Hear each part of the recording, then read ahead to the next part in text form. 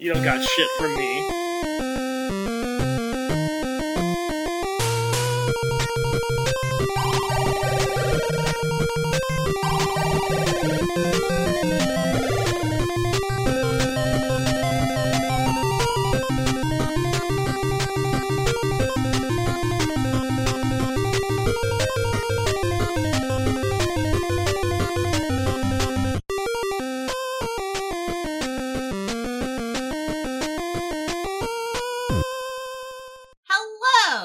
Welcome to Imagine Me and Mawaru Penguindrum. I am Panda. I am your host, and I am here as always with my co-host Alice. Hi, Alice. Hello. And I'm also here with my co-host Cass. Hi, Cass. Pleasure to be here, and sorry for ruining the beginning of the recording. I can edit it out so no one will even know, but I might leave it in because you mentioned it.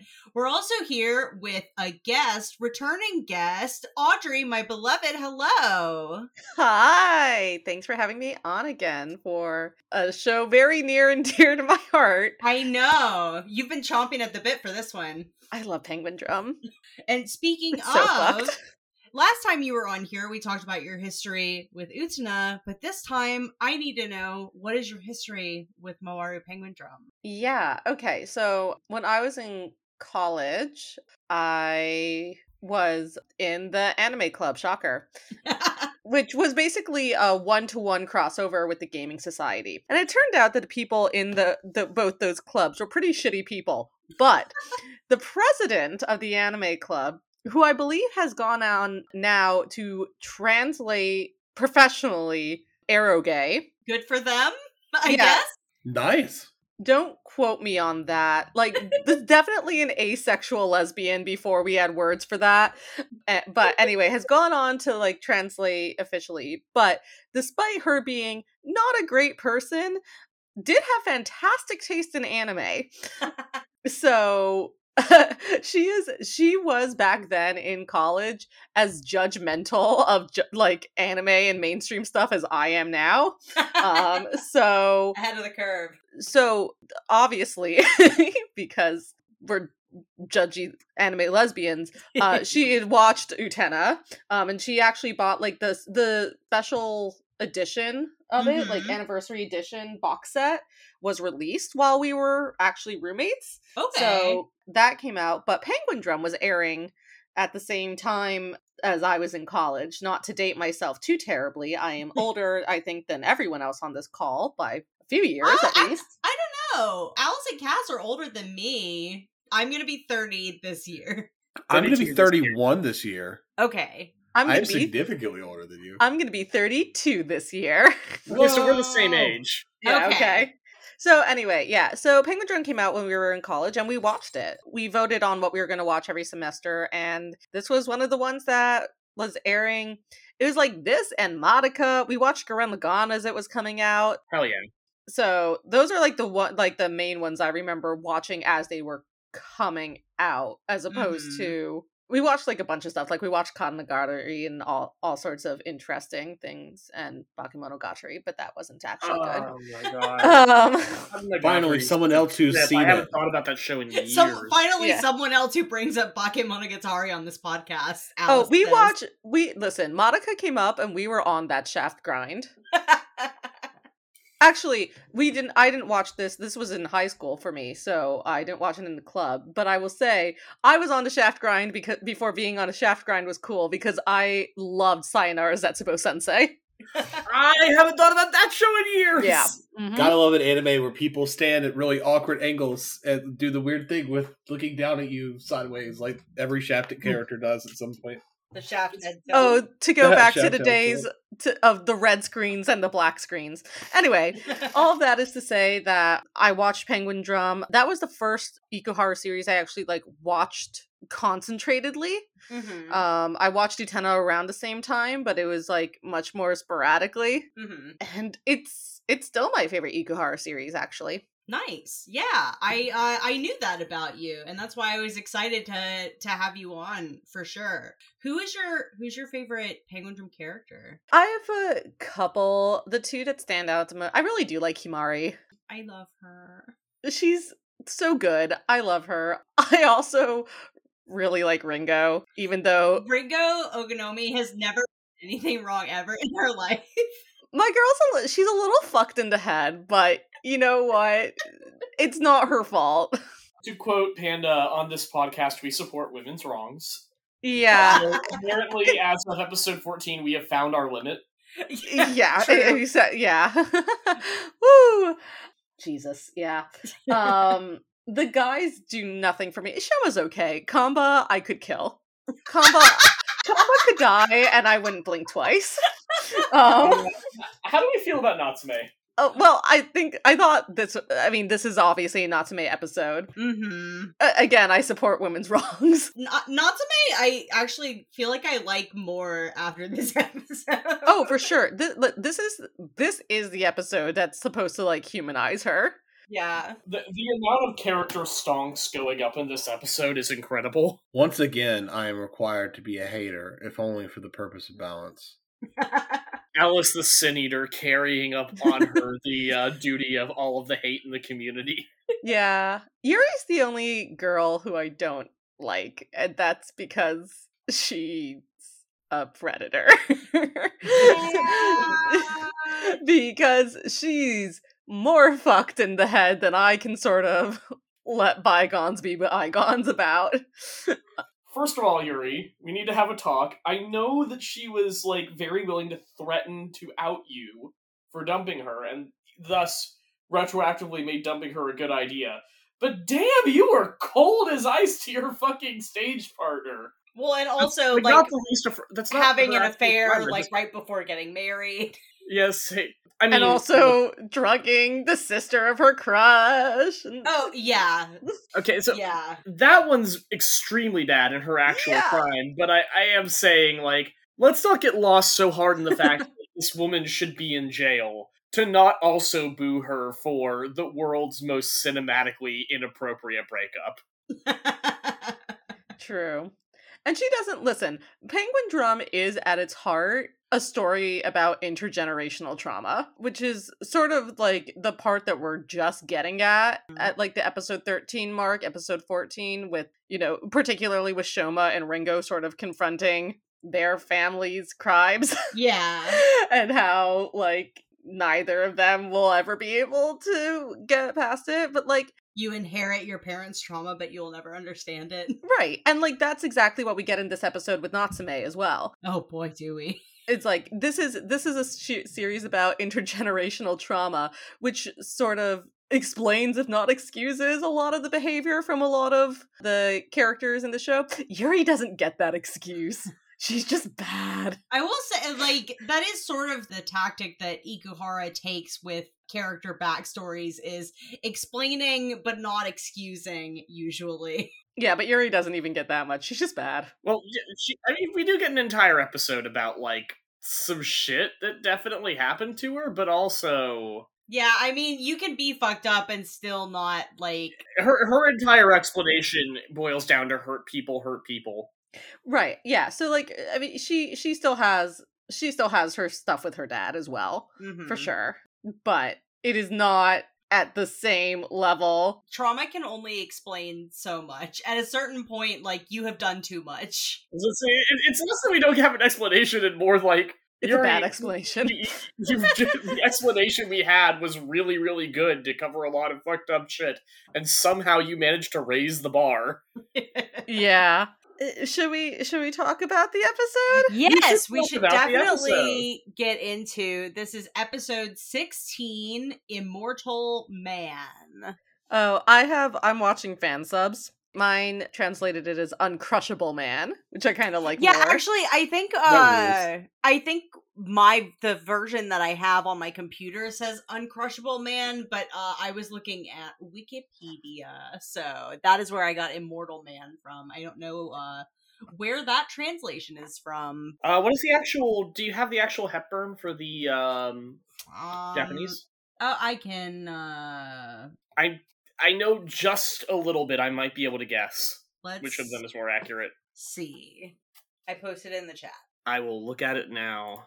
Shinanai otoko. Yeah, unfortunately, I'm not as familiar with shinanai. It's not a word I'm as familiar with. There might be a pun intended there. Well, we get a I lot have to about ask someone who knows a little.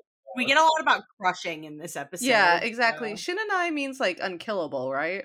It's something that it is, but the problem is that I'm not sure if in this case there's an etymological pun there in the same way that crushable versus uncrushable man obviously is in English for Natsume. I can't read kanji, and at this point I'm too afraid to ask. Oh, yeah, same. I know a lady. I might be able to get us a translation of this later. So, well, in the meantime, remind me about that before next recording, and I'll let us know. In the meantime, let us begin. All right. So we begin the episode on a shot of a koi pond at Natsume's estate, in a flashback as Natsume reads a letter from her father, which indicates that he can't wait to he's counting down the days till he can come home and the four of us can be a family again, and asks her to keep Mario safe in his place. She declares she will crush him, ambiguous, at all costs. And it's time for my favorite Penguindrum opening, Y'all Are Just Haters. Nobody said it was bad, we just said we liked the first one more. Like I said, y'all are just haters. Here's the thing about Nornir, I will say, is that I think it's fun that it just turns into, in the full version, a completely different song in the middle. I have not listened to the full version. I will definitely have to check that out. In the full version of Nornir, it like stops after like 2 verses and like 2 rounds of the verses and the chorus, and then has like a completely separate like music box break. That's so funny. It's really good. I love Nornir. Incredible. But Shona Niware, I can't remember the full name of the song. Boys Go Spinning. Yep. Spinny Boys. Very good song. Yeah, if there's anything to be said about Penguindrum is that the music does not miss. God, it really, like, that's the other thing, is like, not only is it my favorite show in terms of like the actual show itself, but God, the soundtrack slaps. Mm-hmm. And I think at some point we're going to have Teresa on an episode just to talk about the music. Oh, that's so good. I'm really excited because we have made multiple mistakes on this podcast before about the music, and I'm just to someone who knows it better. We will definitively correct all of your mistakes. We get a repeat of the God, I must crush him soon. Yep. So we are in the present day now, as Natsume is looking over what she thinks is both halves of Ringo's diary, which she is exceedingly happy to have finally completed because now Mario will be safe.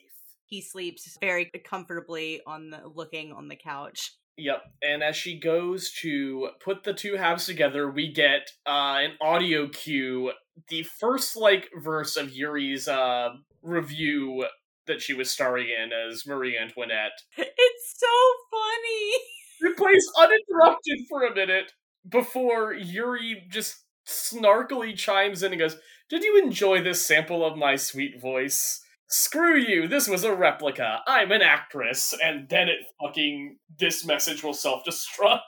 This scene had me howling. Subscribe to Spotify Premium for 30 uninterrupted minutes of music. Oh my god. Natsume just yeets the now smoking diary decoy over her shoulder and says, "I must come up with a counterattack strategy." And as she is sitting deep in thought about what that might be, her curtain catches on fire, and Esmeralda is just sitting there with a garden hose trying to put it out before Natsume calls for her maid to assist. Okay, you know what? I lied before. Esmeralda's my favorite character. Esmeralda is, by far, best girl in the series. No notes. She's just a little creature. She cannot change this. It's so true. I like that Natsume has her little American Psycho morning routine monologue. Natsume announces that her morning starts with a single cup of black tea. She likes her men like she likes her tea. She takes the first sip. Girl, what? What does it mean? I think it means exactly what it sounds like it means. I know, but God. In typical Ikuhara fashion, this is a line that we will hear repeated many times throughout this episode in a variety of different formats, only one of which makes sense. Debatably two, but only one of them actually makes sense. Yep. It is... So retroactively, we will understand what this means as this episode goes on, but first of all, I have to shout out my girl for having great fucking taste in tea. That infuser... You can see the leaves unfurling. She gave that tea proper time to steep. My girl wants her loose leaf real fucking good. Shout out to Natsume.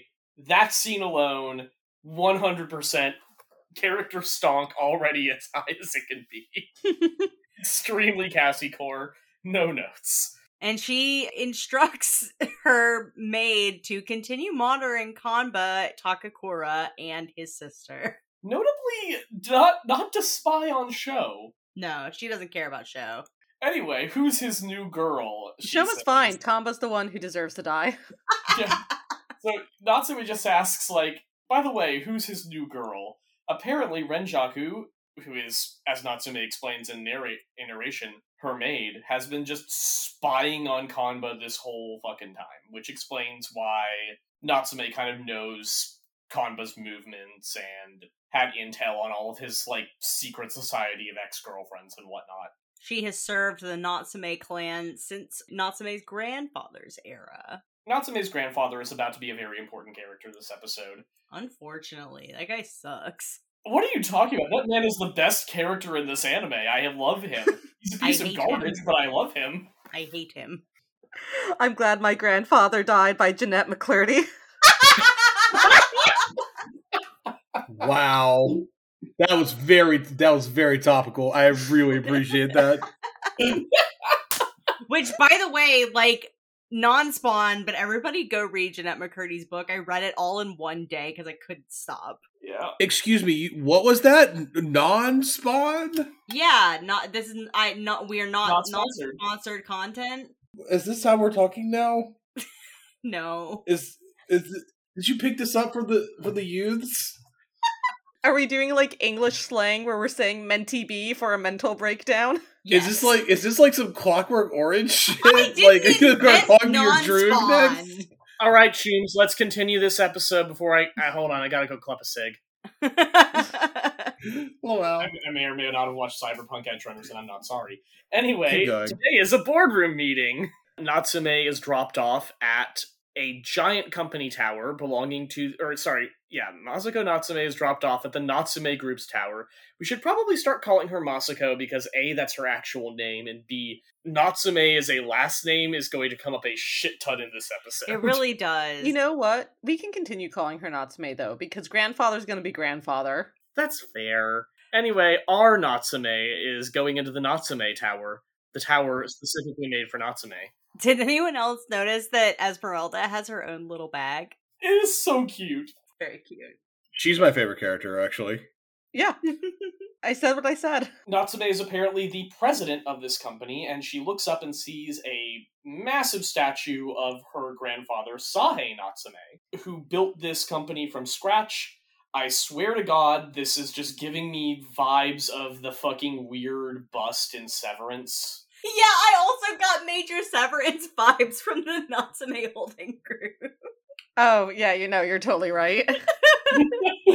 Somewhere in this building, there is like a cult dedicated to Sahe, and it's like really fucking weird and uncomfortable. One important thing to note about this statue is that the other Natsume family members, besides Mario, their faces are never revealed. They are covered by a piece of paper with a kanji on it that says their relationship to Masako.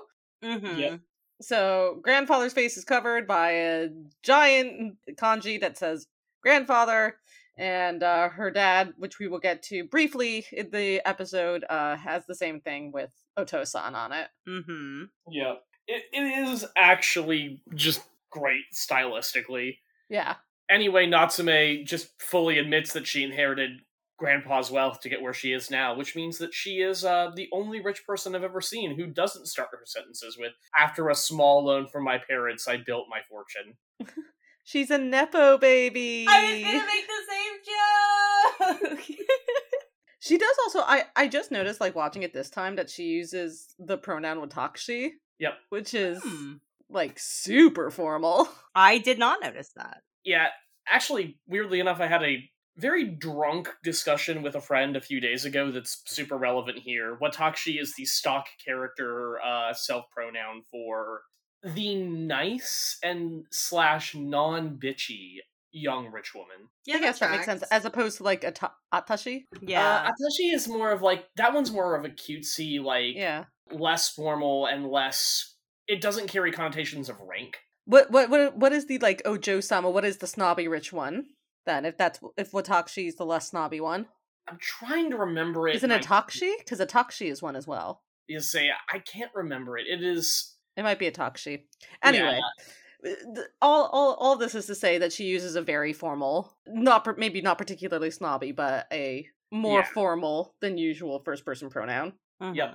Anyway, Masako makes a phone order on her fucking corded phone to sell dollars and buy euros.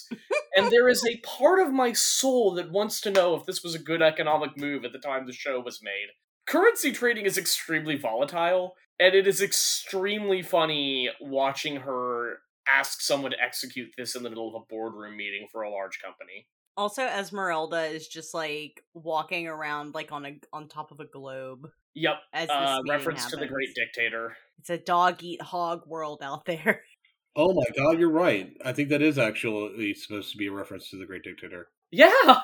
I did notice the words Inu and Buta in this. Yeah, it is extremely literal as a translation, Yeah. Very funny. My Japanese isn't great, but I was like, wait a minute, that's not the phrase. And then I was like, wait a minute, that's Inu and Buta. Hey, hold on. That is exactly the fucking phrase. Anyway, what's with these numbers? The Asian rates have increased lately, says hapless office guy, before getting fucking hit in the face by an entire stack of papers as Natsume... I don't recognize the exact pun she's making in Japanese, but this... like, you should get Genghis Khan, like C-O-N-N-E-D. Yeah, so, yeah. Our brilliant translator just goes on with that, and it's a wonderful localization. The word China shows up a lot. Yeah. Which is why... I think it's a play on words on China, yeah. Yeah, and you get Genghis Khan, yeah. I know I'm wrong, but I look at this and this pose where she has her hand out like this, and all I can think about is Tatao from Romance of the Three Kingdoms. No, that's not an accident. That is probably on purpose. I feel like she's about to say some shit about Dongzhuo. Anyway, the fucking Esmeralda on the world. So cute. Meanwhile, at Toho General Hospital, Kanba has come in to see Himari. He brought a packed lunch with octopus wieners. Where are you, Himari? You're not in bed. Fuck this guy. Himari is actually in the courtyard hanging out with Dr. Fuck. That is not his name! I refuse to remember his name. He's Sanatoshi. Good morning, how are you? I'm Dr. Fuck. I'm not a real doctor, but I am a real fuck. It is kind of an appropriate introduction to this character. Very upset that I'm not going to be able to put something about Dr. Fuck as the title of this episode.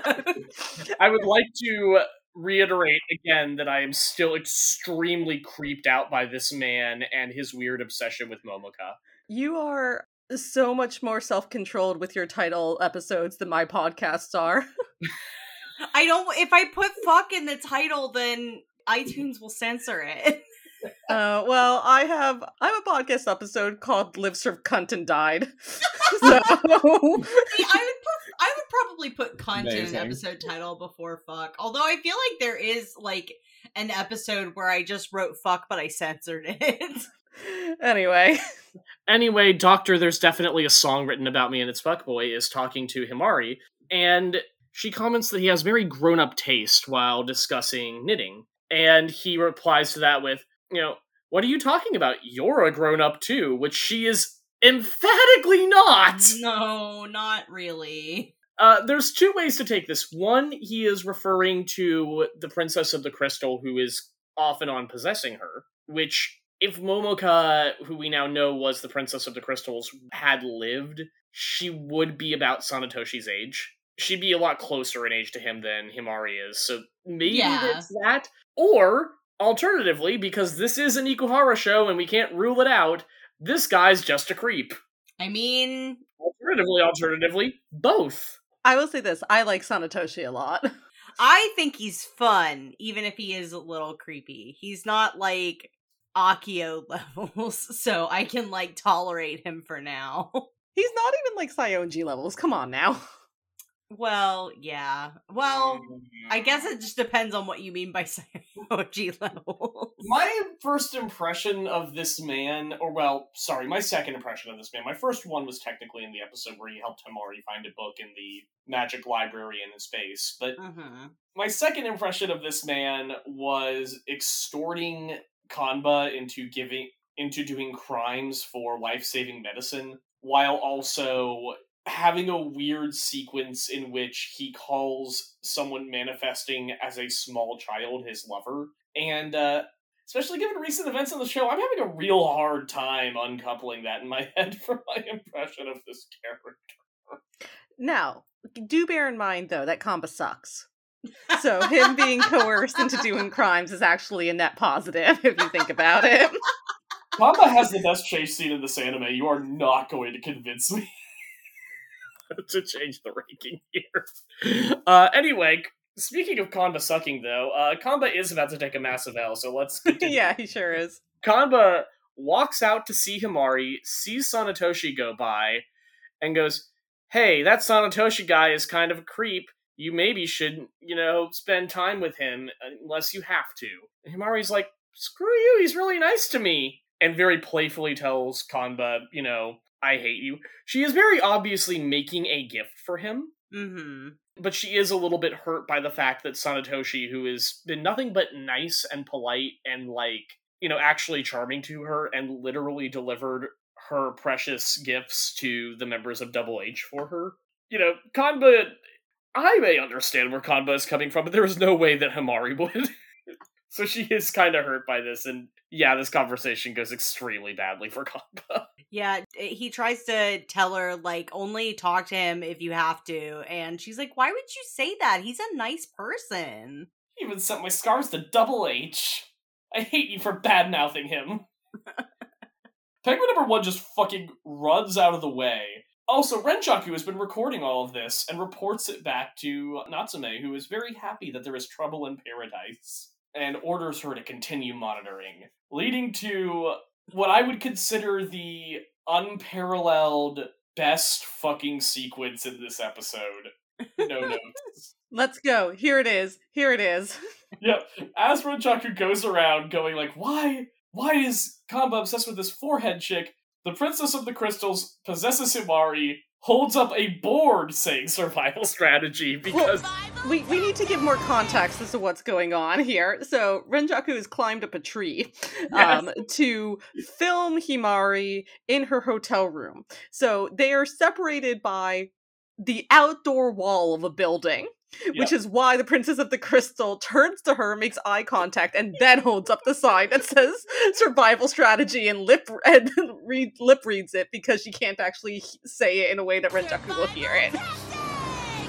I gotta say, I was hooting and hollering when this scene came up, not just because this is fucking hilarious, but also because I, had really been missing the survival strategy scenes, and we get a full one this episode, and it's the best one! We've been missing Rock Over Japan, so, The other thing about this that I want to mention is that we're watching the dub here as we record this.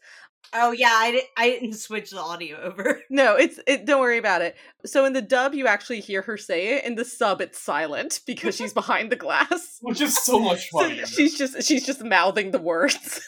I have actually watched the sub, and you are missing a lot if you don't watch this episode in Japanese. It's so good. One of the funniest audio gags in Penguindrum is in this episode, and I don't think the dub does it. Oh, God, it's so good. Anyway, Rock Over Japan is back, and it is exactly as good as every time it's happened before. They do the full sequence because they know we need... I am half convinced this episode exists because Ikuhara realized... I mean, I'm not half convinced, I am very convinced. Ikuhara definitely realized that episodes 14 and 15 were a fucking lot and needed something to break. This episode is also, in its own way, a pretty serious look into the trauma of a character, but unlike the previous one, it is extremely funny. Yeah, this one is also much more, like, reflective. Mm-hmm. Yeah. So we get to see, like, the trauma, like, we get to see Natsume's trauma, but we see it in sort of hindsight, as opposed to seeing her being actively traumatized Yeah. in the ways of the last 2 episodes. Renjaku has unfortunately been brought along and is, first of all, watching a character who isn't Sho do the Very good, very funny. great visual gag. Second of all, the Princess of the Crystal has brought her here entirely to just say, how dare you spy on me with a camera? And as Renjaku protests, the Princess of the Crystal tells her she's got guts. In the dub, she says she's got balls. Yep. Accurate mood. Anyway, she just fucking gets into a haiku slam fight with her. Amazing. And she wipes the floor with her, for the record. Absolutely wipes the floor with her. This is what I can only describe as a saucy haiku fight. I do love that Renjaku's entire haiku is, like, attempting to go, like, please let me take photos of you in this costume. Too many syllables. I love that for some reason, the Princess of the Crystal just has a camera now, and just goes, her last haiku is like, let's see those curves. Dan Renjaku, your bobbies. I mean, she is breasting boobily right here, like... I just... The fucking sparkles, though. 10 out of 10. So, for those who have not seen the episode, what is happening here? Did you really... I'm sorry, hold up. Did you really have to stop on this specific... Yes. Yes! She's bending over, like, with the camera, like, good. This is such a weird still. This is such a weird still. This is 100% my favorite sequence of the episode, no notes. The joke here is, in revenge for being spied on, the Princess of the Crystal fully just entices Renjaku, who seems to be extremely into it, and drops her glasses and hair to just automatically transform into a fashion model. Breast boobily across the floor. Yes, what I can only describe as like a gravure photo shoot. She's also still in the handcuffs. Yes, she's absolutely still in the handcuffs. Cannot emphasize enough that she's still in the We get multiple glamour shots of it. It is great. survival strategy handcuffs. And yeah, she is absolutely moaning the entire time. After which she is so embarrassed, she declares, I cannot say an illusion this toxic anymore, and trapdoors herself. Before It's really the good. Princess of the Crystal does her let's initiate the survival strategy pose. Renjaku awakens, having fallen out of the tree, and wondering if that was a dream, calls Natsume. I initially thought this was a flashback, and was pleasantly surprised, because like Natsume says the exact same line as before, Mm-hmm. and then was pleasantly surprised when she goes, wait, you just fucking told me that! It's an extremely good gag. Also, Esmeralda's still rocking around on a globe, and it's great. Anyway, it's time for us to go into Natsume's trauma. The funniest trauma ever inflicted on a character. It's actually a pretty serious trauma, but like it is extremely funny in its presentation. This scene absolutely walked to the sequence in Yurikuma of Lulu killing Milne over and over again could run. I've missed the subway announcement so much. It's such a good part of the series. God, I love that he has the paper on his face, even in the flashback. Oh, yeah. Yep. There's something Always. Shakespearean about this whole episode that it's just like absolutely bullshit the whole way through and just committing really hard to it. There is something Shakespearean about the fact that it is bullshit. Alice, my wife. Yeah. Go read 12th Night and tell me that it's not bullshit the whole way through. There is something really interesting in the fact that Masako sees her family members as archetypes, basically. Yeah. Especially, like, specifically her paternal family members, because, like, she doesn't think of Mario that way, and she doesn't... Well, we actually never see her mother or grandmother, so we have no idea. We don't see any other family members, at least in this episode. Yeah. The fact that, like, even her father, who she desperately wants to see again, is, like, faceless to her, is, like, really interesting. Anyway, Sahe Natsume announced his morning starts with a single cup of black tea. He likes his tea like he likes his women. He has to get the first sip. Natsume serves him his tea. Little old tiny Natsume with the platter of tea. Hold on, I'm sorry. The The paper says newspaper headline. Firm aims to help planet with elephant. The colorful notepads and letter sets with pretty animal decorations are made with the raw material generally found in the jungle or in zoos, elephant dung. Don't worry, they don't sell, said Hisashi Ueda. What? Why? Oh, This is the only anime. someone had a good time with that.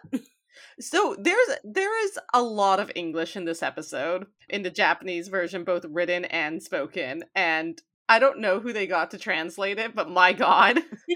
Anyway, Sahe drinks his tea and fucking dies like a bitch. The end. God, I wish that were me. If only. I love how when she's young, her looks so evil and so jury. She's so tiny and evil. Tiny evil jury. She's so happy she finally killed him, and now she can be reunited with her father, who she sees in the sky and does, in fact, have the thing. And then she wakes up. We are still in the flashback. Apparently, young Natsume used to fantasize about murdering her grandfather all the time. She dreams about killing him every fucking night. Yup. Well, gosh, brain, what are we gonna do tonight? I love this fucking bit of her grandfather going like, I will not be crushed, as a fucking kiai while he works out with a kendo training sword. I didn't know that her grandfather was a Yakuza character. He is a fucking Yakuza character. He's the patriarch of the Natsume family. Literally took his shirt off with a kendo sword and yelling things like, I will not be crushed! It's right out of Yakuza. It's one of the Yakuza games. No, it's not out of the Yakuza games unless he has a tattoo. What was that thing on his chest? He does have one on his chest. That is not a Yakuza tattoo, and you know it. That's fair. Baby Natsume explains that as long as her grandfather is alive, her father can't return. This makes her very sad, and she confides to her father, who is far away, that she is scared of herself and worries she might really end up killing her grandfather. No jury would convict her. No jury would ever convict her. Also, in the flashback, she sees a young Kanba approaching. Okay, I'm just gonna mention it here because it's very quick. Young Kamba has like one line later on, and fuck this baby kid with his 50-year-old voice in the sub. Yeah! Like, fuck. They use the exact same voice actor for adult exact content, same yeah. Seiyu who already has a really low voice, and it's like, what are you doing? Kanba was chain smoking as a kid. You could get literally any female Seiyu to do this. They also do that in the English dub. They have just his regular ass voice actor do so Kid bad. Kanba, and it's so weird. I actually kind of like it. Oh, I hate it. I'm throwing darts at him. Anyway, good morning, President. The entire boardroom says to Natsume's grandfather as he enters, doing the weirdest steps of all time. He was like that picture of John Lennon. Yeah. The Chinese economic boom is coming. Most of my notes for the rest of this episode are just English lines from the sub. Yeah, so a running gag of the subtitled episode is that the blonde guy next to His President assistant. Natsume just says unsubtitled fucking good-ass English. Yeah, I'm not sure who they got to voice this guy in the sub, but like... He's definitely either a native English speaker or extremely fluent. I'm kind of sad that the English isn't bad, because the best parts of some anime is when someone speaks English and how bad it is. Yeah, so I think it's a bilingual, like a native speaker who speaks, for whom Japanese is their first language, but was also raised with English. Mm-hmm. Because there's like the slightest, it is like American accented English. There is the slightest bit of a Japanese accent, which makes me think that Japanese is the first language, really, but it's good ass English. Extremely fucking fluent. Obviously fluent speaker. Yeah. Hey, Mr. President, watch out! Everyone plays the game, get down, Mr. President. But they're really bad at it. Yep. Natsume fucking pops up out of a plant and fucking kills this man with a blow dart. Oh no, Mr. President! And it's a dream. I think the voice acting for the Japanese and the English might be the exact same, actually. Yeah, I think they use For the that exact guy. same guy, but the joke doesn't translate into English nearly as well. Right. No, of course No. not. But I think it's like the exact same guy voicing it now that Yeah, I'm hearing his the English comic version. timing is still great. Yeah, I mean, if it's already in English, why bother? Yeah, really. Anyway, I will not be crushed. The next day, on the golf course, I like my women like I like my golf clubs. The newer, the better. Which is... I don't like that. I mean, have you liked any of the variations No, of but the this liking one- X like women? This one can even, like, just be extrapolated to be even worse. So... The next one's kind of racist. Oh, yeah. I forgot about that one. Yeah, this one, this English line as we watch him golf is, "What problem? No problem for you." Looking assassination golf. Yeah, immediately baby Masako just fucking no-scopes her grandfather in the head with a golf ball. Really good form, also. This is a Danganronpa execution for a super high school level golf player. Fuck, you're right. That is exactly the tone there. She's got a good fall through. Dun dun dun dun dun dun dun. All we need is like a pink blood effect. Yeah. Anyway. And I need a doll of him moving side to side as he gets slammed. Like vaguely gyrating as he gets slammed with the golf ball. Listen, I watched that shit on Something Awful. Don't talk to me of the old magic Gandalf.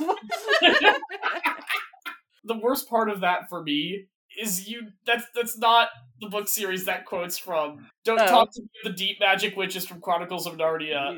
Oh, okay, well. I am in pain as like... I also, it was misquoted as Gandalf being the speaker, so, like, I'm wrong on several levels here. Don't, like... I'm so sorry, Audrey. We have known each other for an entire podcast that I've already unactually do. Moving on, we get to yet another women-liking fact about tropical fruit. And I like my women like I like my fruit. Tropical. Fresh. God. How many? I forget how many. What? Why? Fucking baby Masako. Fucking pineapple on her head. It rules. Oh, she's the master of disguise. I also want to note there are multiple women in this screen. They also all have papers on their face, and all the papers have the name of a fruit on it, a tropical fruit on it. That's pretty funny. A little Benet Talaxu assassin over here. There's Miss Mango. I want a mango. Oh, take as many as you like. It's a snake! Surprise, motherfucker! Pocket Cobra! This is like a Dune-esque assassination plot. I'm gonna hide the snake inside of the fruit. Motherfucking snakes in the motherfucking fruit bowl. Yeah, now we're into, like, Hitman assassinations. Yeah, really. Natsume dreaming of the perfect... We're kind of doing, like, the full spectrum,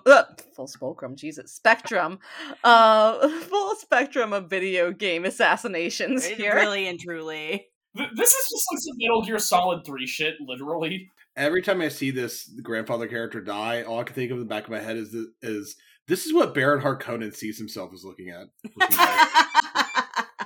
The giant mustache and all of his rippling abs. Every time Natsume wakes up, I just think, gotta get up, gotta get up. Yeah, really. I need to see Russian Doll at some point. You really do. It's great. Tuesday, what a concept. Looking outside, he will not be crushed again. Natsume is slowly losing it that this man is still alive despite her murdering him over and over. Yeah, she's like a half second away from fish bowling. Fish eye lensing. Yep. Natsume is 100% like at the point where she is slowly going to do the fucking I use all of my negative energy to attack David Lynch post. Extreme negative energy. I'm psychically attacking you. Anyway, today's slogan from Double H. So what was that? What was the slogan? We won't know for a couple of minutes, but we are on a train with Sho and Ringo, and Sho tells Ringo he can't be with her and he can't be nice to her. Which is a weird thing to say to somebody. Yes, I can't be with you and I can't be your friend. Fuck you. That's the fate of our family. Ringo informs him she won't give up even if he refuses, and she will change that fate. After all, I am your stalker. I love her. She's grown so much from her trauma. Critical support. Cut to Masako saying, "Grandfather still has absolute control over us. He thought there were only two kinds of people in the world, winners and losers." That twisted mindset has tormented my father, to the point he could no longer live in this mansion. I admit that for a second there, my brain just did a fucking spaghetti western flashback. There are only two kinds of people in this world. Those who stand outside the hole and those who dig. We are getting a flashback. Masako, Natsume Mansion, living room with the fireplace, when grandfather was alive, part 2. That monster took things precious to me. He even tried to crush Mario. Fuck Grandpa. Grandpa's throwing all of Natsume's stuffed animals in the fire, while telling her that she'll never get over him with these around. And then he finds her father's letters to her, and begins reading them out, and as little Masako tries to get him to stop burning them, her grandfather informs her that her dad is a loser. In embarrassment of the Natsume clan, he's a stinky, stinky poo.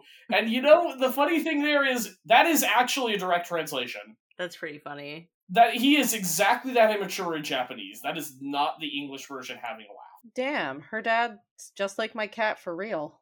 He does talk about her father the way you would talk about a very annoying pet. Her grandfather is a strong man who can never be crushed. We are about to see an amazing demonstration of this soon, and he informs her that Mario needs some training too to become a man worthy of carrying the Natsume name. Men of the Natsume clan must never be crushed by anything. Okay, gotta instill some toxic masculinity in this child. This poor baby looks outside.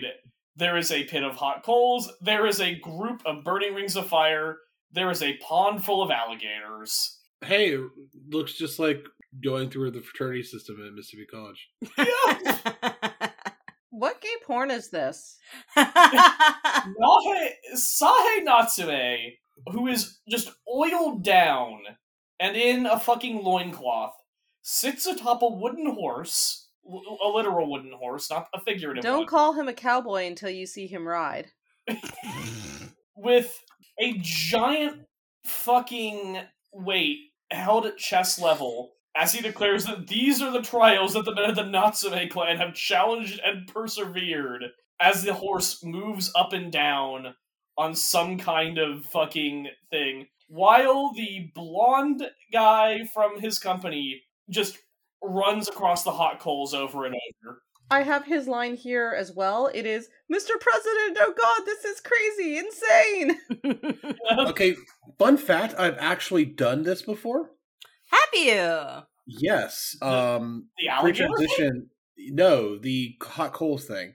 Pre-transition in college, I was in I hesitate to call it fraternities because I went to a Baptist college, and they were not really fraternities, except for ours because we were goblins. And as part of it, they make you, quote unquote, walk over hot coals. So there's the secret to doing this in real life is, if you want to do this safely, you can learn to do it by doing it quickly, but also making sure you have like calloused feet and don't put too much pressure down. But the actual trick of doing this is that you actually you sit with your feet in a bucket of ice water. Oh, that makes sense. Yeah, you're supposed to. What we would do is that we would trick. It was all a trick. Somebody would volunteer to be the person who sits in the ice water until it's time, demonstrate the thing, and then they would blindfold you and lead you across, but they would actually lead you next to it so that you would like be psyched up for thinking you're going to do this thing. But we never made anyone to actually walk across it because holy fuck, why would you? That sounds really dangerous. We put like Vaseline and ice water on some guy's feet to make sure he had that was totally fine. Well, if it was a real fraternity, you wouldn't care about whether it was safe or not. People die in fraternities every day. Yeah. Yep. But yeah, there is that this is actually a thing that I have seen in the context of all male group socialization before, so it is funny to see it here. Intricate rituals. He says, "Become a strong man like me. Never be crushed." Never ever be crushed. In fact, crush them, Mario! You know, this guy is like, just like, if he were just like a nicer guy, I could almost imagine him being like this sort of jolly caricature of Alan Quartermain, but he just like is terrible. Yeah. So he's just a regular caricature of Alan Quartermain. Yeah, he's just like a normal, actual Alan Quartermain instead of a caricature. I have to say, coming from my particular background, I did watch this episode and I was like, oh, this is just a funnier Gozaburo Kaiba. He really is! This is exactly fucking Kaiba's backstory! This is literally except that they're not adopted. It's unfortunately their birth grandfather, but... It is so fucking close to being the Kaiba backstory! I was like, as soon as she showed up, honestly, like, as soon as she showed up in front of the Natsume building tower and everyone greeted her as president, I was like, oh, she's Kaiba. Okay. She really is. Maybe that's why I like her more after this episode. I don't know why I didn't make that connection. And then we got to our grandfather stuff, and it's like, oh, he's just a funnier Gozaburo Kaiba. He even kind of looks like Gozaburo Kaiba, even from what we can see of him. Okay, Penguindrum fans of the internet who are art-minded, why is there no art of Natsume standing in front of a Blue Eyes White Dragon-themed Esmeralda? Please give respond. Natsume a dual disc. Give Natsume a dual disc. There's even a character in the anime who uses a penguin deck. Amazing. The crossover writes itself. Right, and he's even related to Kaiba Corp! Yeah, he's trying to hostily take over Kaiba Corp. Incredible. 10 out of 10! Anyway, Mario will be killed if Natsume doesn't do something. Natsume begins screwing her courage to the sticking place, and confides in baby Kanba that she's finally made up her mind to crush that man. Okay, now we get to hear Kanba speak with the voice of a fully grown 50-year-old. I'll keep you company even if you're going to be cursed. I think you mean, I'll keep you company even if you're going to be cursed. That It's is so the bond jarring. binding us together. It's not as bad in the English version because his voice isn't as deep in the English version, but in the Japanese it's like, buddy, like, are you gonna get go for a smoke and a drink after this? Like, what's your plan? Yep. Anyway, Sahe gets home from a fishing trip, very excited to be greeted by Renjaku, who was at the house during his tenure. And he declares it's a large haul as he shows off a container, or a cooler rather, of live blowfish. This is gonna go well. There is going to be a whole ass explanation of how blowfish toxin works later this episode, but for people who haven't seen the show and don't know, fugu fish are fucking poisonous. They have a really potent nerve toxin in them. They are safe to eat if and only if a extremely specifically trained chef prepares them, because you have to cut them in such a way that you isolate the poison in their body. If you don't, you can spread it to all of the bits. And then, if you eat it, you get very, very sick indeed. This is relevant. Anyway, Renjaku calls for the head chef to prepare the food, but Pillar of Toxic Masculinity Sahe declares that he will have a sad face if anyone else prepares his prey, puts on a full sushi chef outfit, pulls out a Japanese fish knife, and makes his own fucking elaborate sashimi plate. You know who he actually is, this character? Who is This he? character is Cave Johnson. Yeah, he is! Yeah. This is Cave Johnson from critically and user-acclaimed video game Portal 2. Oh. Anyway, we shall witness the legendary swordship of the Natsume men. What was American Molly's line on this one? I don't have this line. I do have the next one, which is, "No, Mr. President, it's dangerous! Mr. President, come back!" Spoiler for 5 minutes from now. More like 10 seconds, but Yeah. go off. 5 minutes in real time. Yeah. Yup. Anyway, he tells the Fugu to prepare to die, fucking sashimis them. This is a beautiful sashimi plate, by the way. Hey, Cass, Iron Chef Japan got weird. I know, right? Anyway, it's chow time, he declares, as he just noms this entire dish by Absolutely himself. inhales it in one gulp. He eats it the way you'd eat an omelet if you were like a snake who could unhinge their lower jaw, and then declares it's electrifying. There was poison in the blowfish I stripped. And, yeah, he is completely straight up dead. Absolute shame that Natsume did not have a hand in this. I know. Again, this episode exactly walked so the episode of Lulu trying to kill Milne could run. It is the exact same plot beat with the exact same escalations. However, killing her grandfather did not in fact bring her father back. I'm sure it's his curse. I love that, the fucking American company man is just sitting in mourning at the same funeral as the actual family members there. He's I mean, devastated. Listen, he just lost his sugar daddy. Let him mourn. That is his sugar father as well. He was more than a sugar daddy. He was a sugar father, okay? This man was more of a family member to this American sidekick than he was to his own family. So I think he's earned the right. Credit like that. I hate that. I love it. I hate Thanks it. for inviting me on your podcast. I hope you're enjoying the energy I'm bringing to this recording. We Life are. is This has pain. been great. His grudge to never allow us to be a happy family ever again.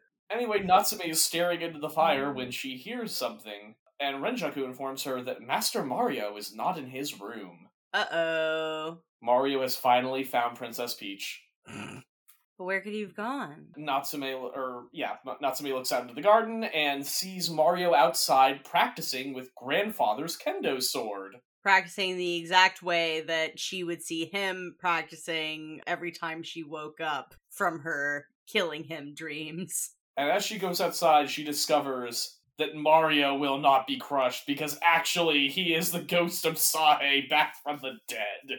I went to Biting You Island and your little brother was there. Yeah, he bit me too.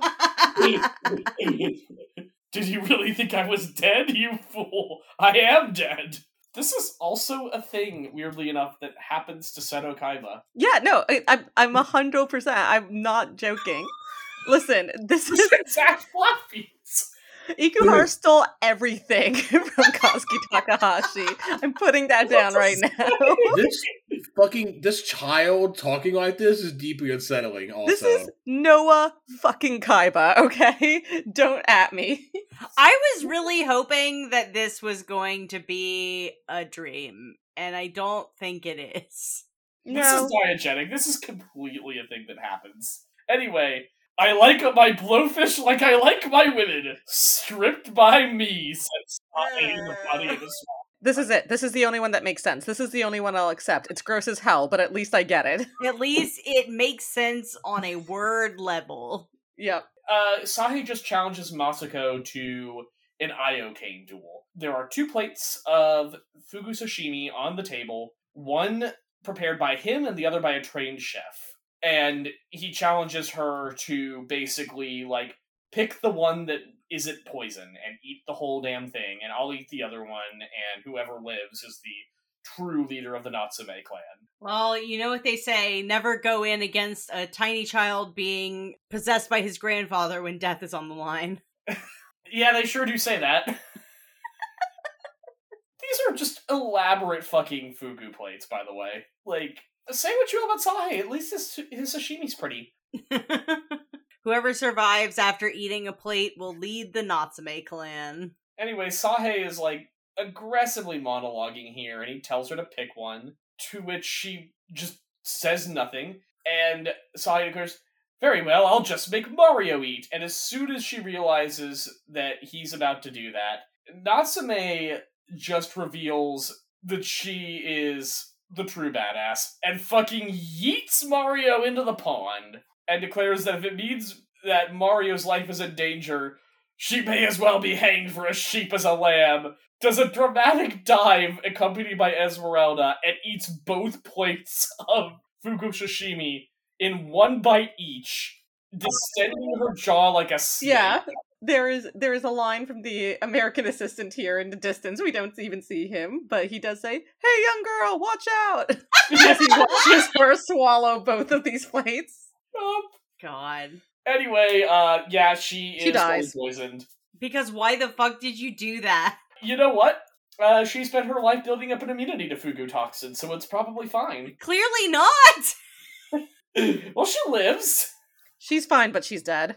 She died, but she got better. Mario is still in the pool. We see Mario's feet sticking out of the pond. Yeah, that will be a running gag this entire fucking sequence. Thus spoils the house As Sanetoshi, fuck that he is, calls Natsume on the phone while she is currently dying of fugu-toxin to inform her what fugu-toxin is and how it works. This is such cunt behavior. I love him. Absolutely just... This is the kind of thing I imagine doing to people who've, like, caused me deep personal injury. If I wanted to Count of Monte Cristo someone, I would be doing this to them. And he's just doing it to fuck with a girl. I don't know if anyone else felt this way about this scene, but, like, just the scene of Natsume, like, twitching as she dies from blowfish toxin was, like, very distressing to me because of, like, I don't know, something about the way that it's animated, like... Yeah, no, it's legitimately kind of distressing. Like, it's weirdly real right after the bit of, like, the giant puffy cheeks. Yeah. Nom nom bit. Yeah. And it's also, like, with this really glib conversation going on with Sanetoshi being like, hey, how's dying feeling? Pretty bad, huh? Yeah. And her being like, yeah, not great. I felt better. Yeah, it is extremely funny. I don't know why, but this actually made me laugh very hard. Ikuhara really excels at comedy, actually. Just fully explaining to Natsume everything I just explained about how blowfish toxin works, and to which she responds, yep, sure have learned of that. This feels like a real Nanami moment. Honestly, yeah, like, Nanami would have absolutely done the exact same thing. I sure have learned my lesson. I do love that Sanetoshi goes, oh, are you electrified already? It's just like, oh shit, are you... Like, the implication there being, I guess he meant to call before her grandfather actually made her eat the fugu. By the way, Mario also died because he drowned. Yeah, Mario's dead. So, Natsume goes to Penguin Hell. And as she is drifting to Penguin Hell, she talks to her father saying, did you see me? I kept Mario safe until the end. Mario is still dead. Oh, father, I just wanted to hear it one last time. That you love me. Actually, no. Actually, I changed my mind. Fuck you. Yeah. Masako awakens on the... I'm just gonna call it the Purgatrain. The Purgatory Train from Hell. That... I think the only other time this has appeared was when Sho and Ringo were... When Ringo became aware of who Shomei is and who his parents were. Oh, I love this song. What's it called? Normal Train? Oh no. All aboard!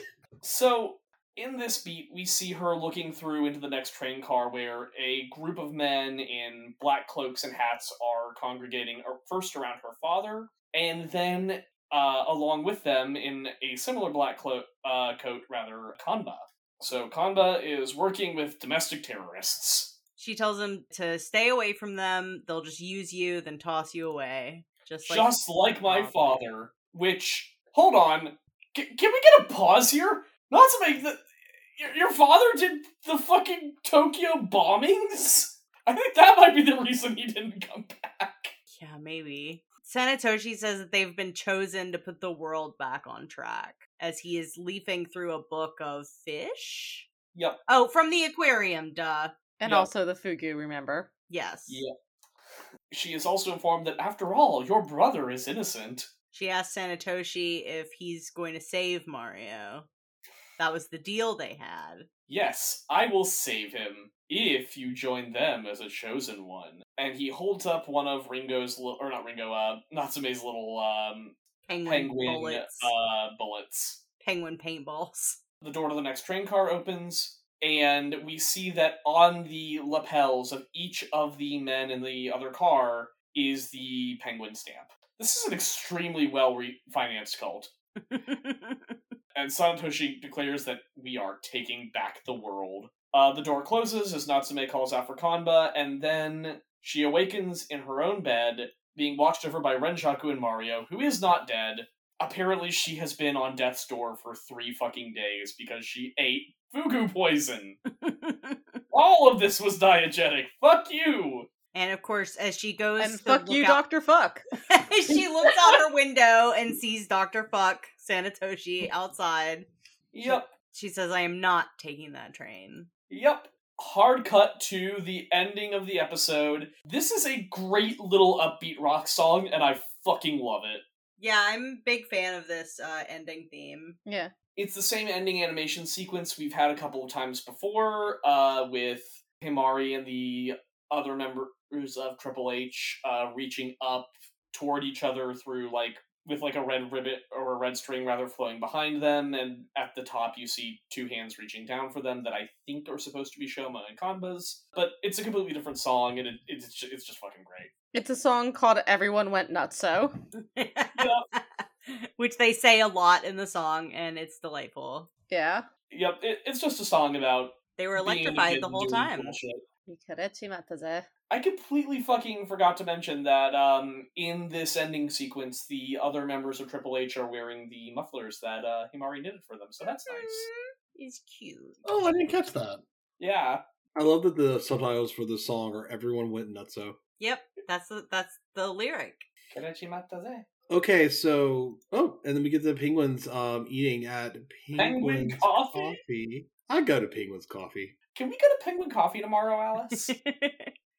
And the narration says, don't worry, you can count on me to save you. And the scene is Sunny and Penguin number 1 sitting at this Penguin Coffee cafe. Looks like they're eating curry, and they're sitting on produce boxes because they can't reach the table from the seats because they're tiny penguins. Yup. And then Penguin number 2 just fucking drops in from the ceiling like Tom Cruise in Mission Impossible the moment either of them is even remotely distracted and steals their food before repelling away. And we get a Lily Hoshino illustration of Natsume and we get Natsume saying, survival strategy might as well be hanged for a penguin as a chicken. I can't believe they got Hoshino Lily to do this. I know. It's so funny to me. I know Hoshino Lily mostly from Yaoi.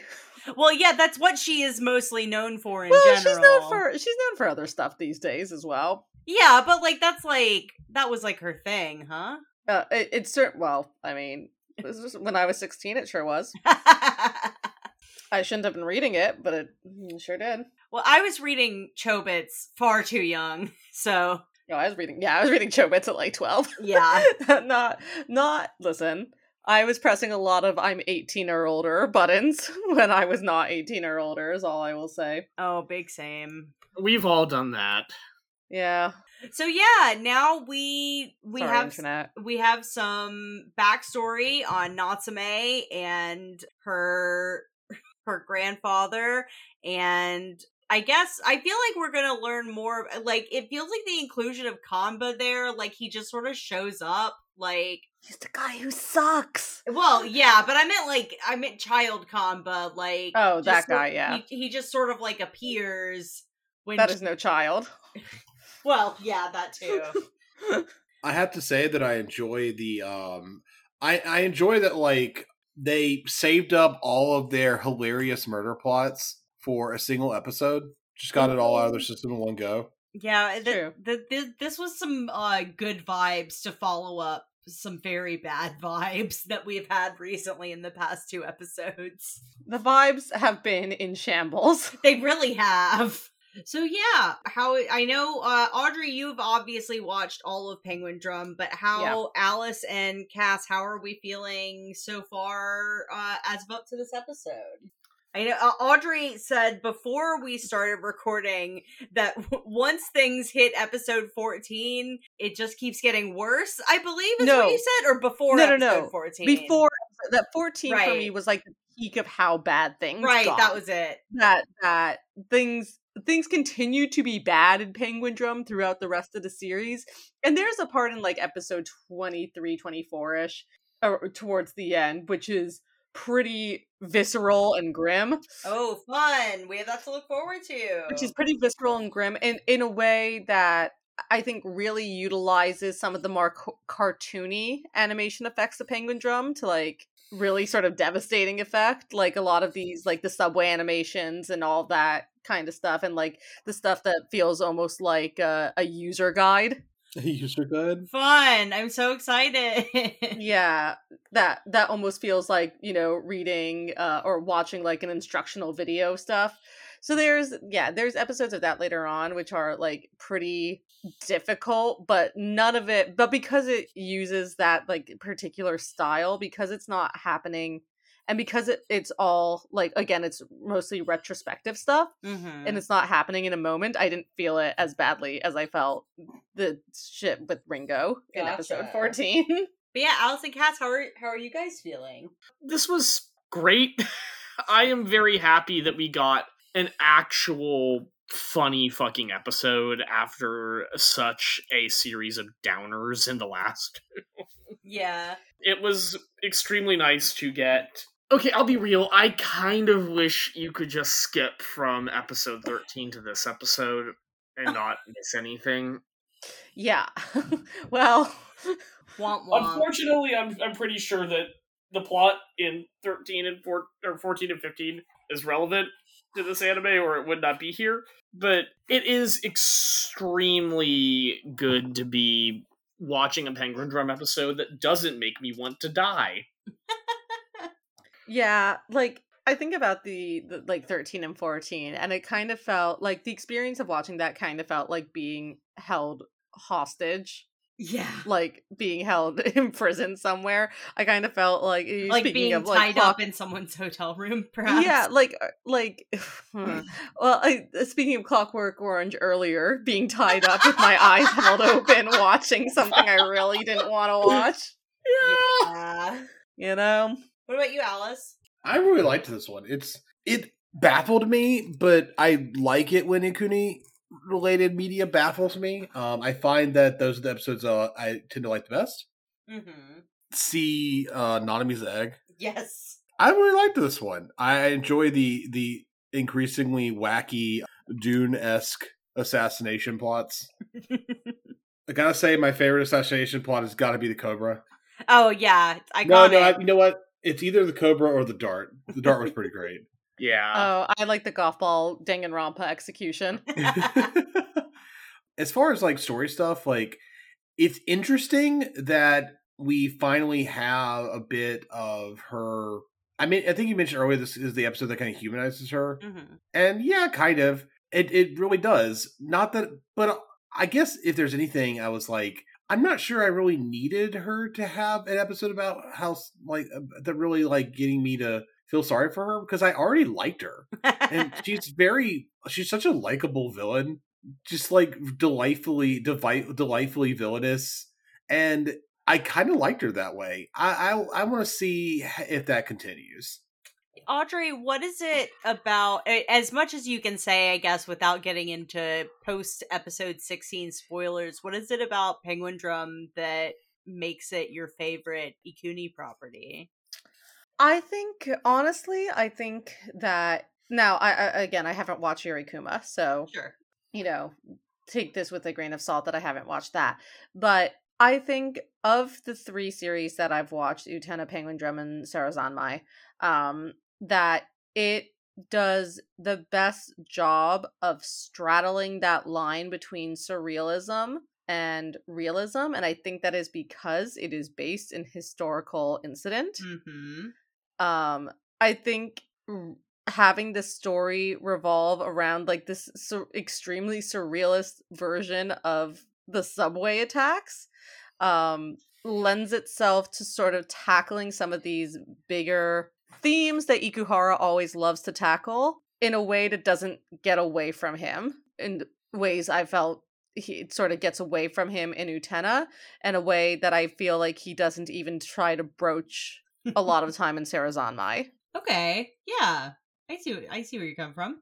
I can vibe with that. I don't necessarily fully agree that it doesn't get away from him here, but I also haven't finished Penguindrum, so maybe by the time I get to the final episode, I'll have like a fully baked thought on it.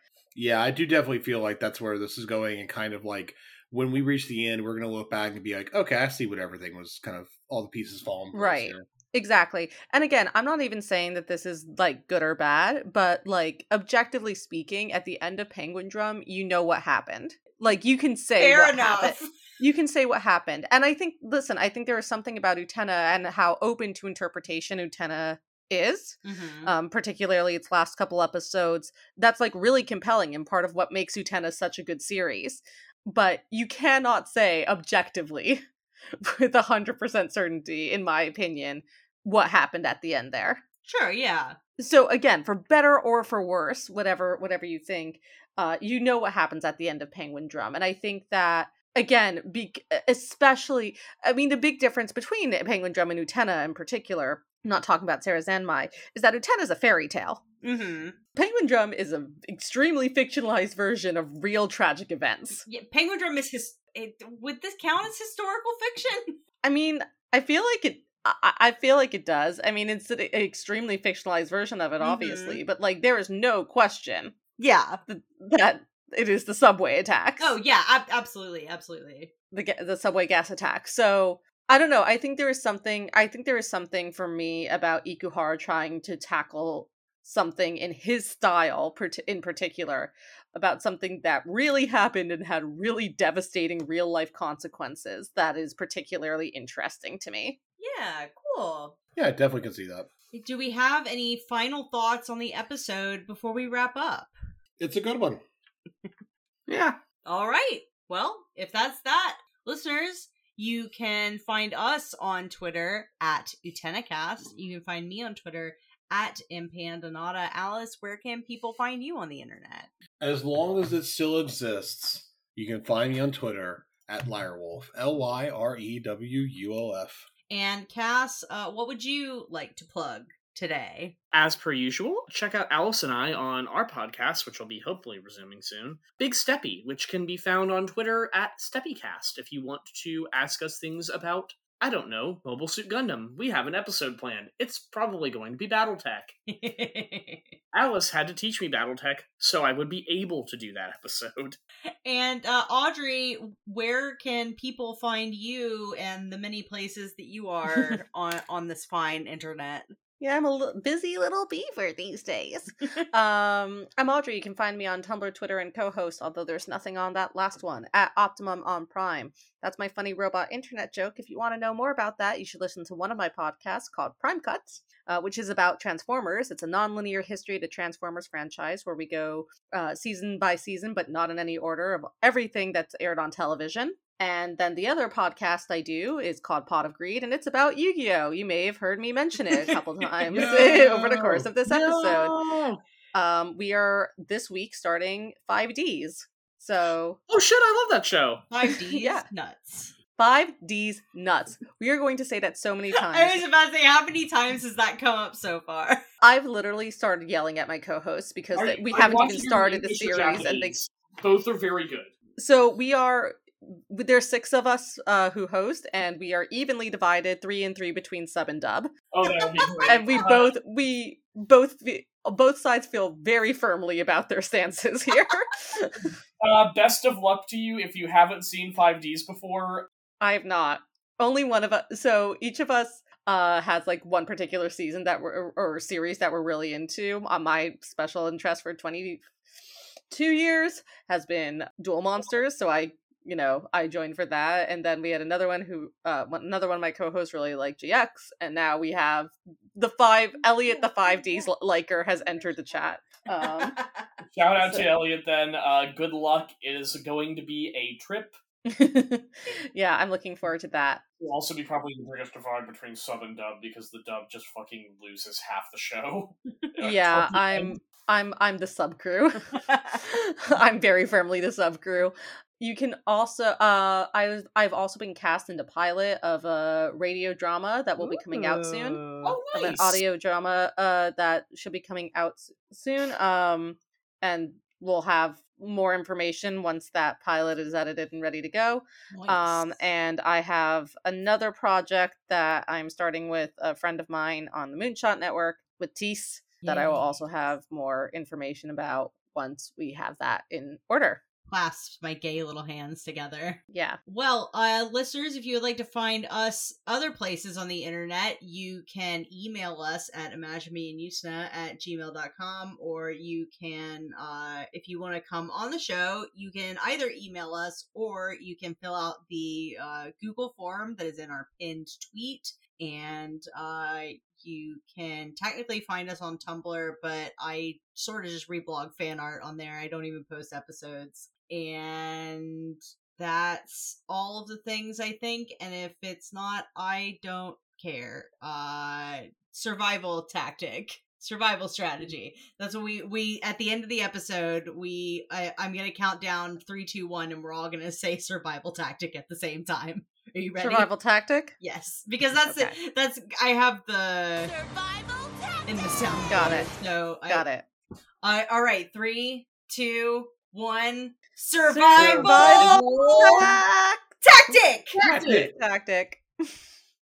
We almost did it.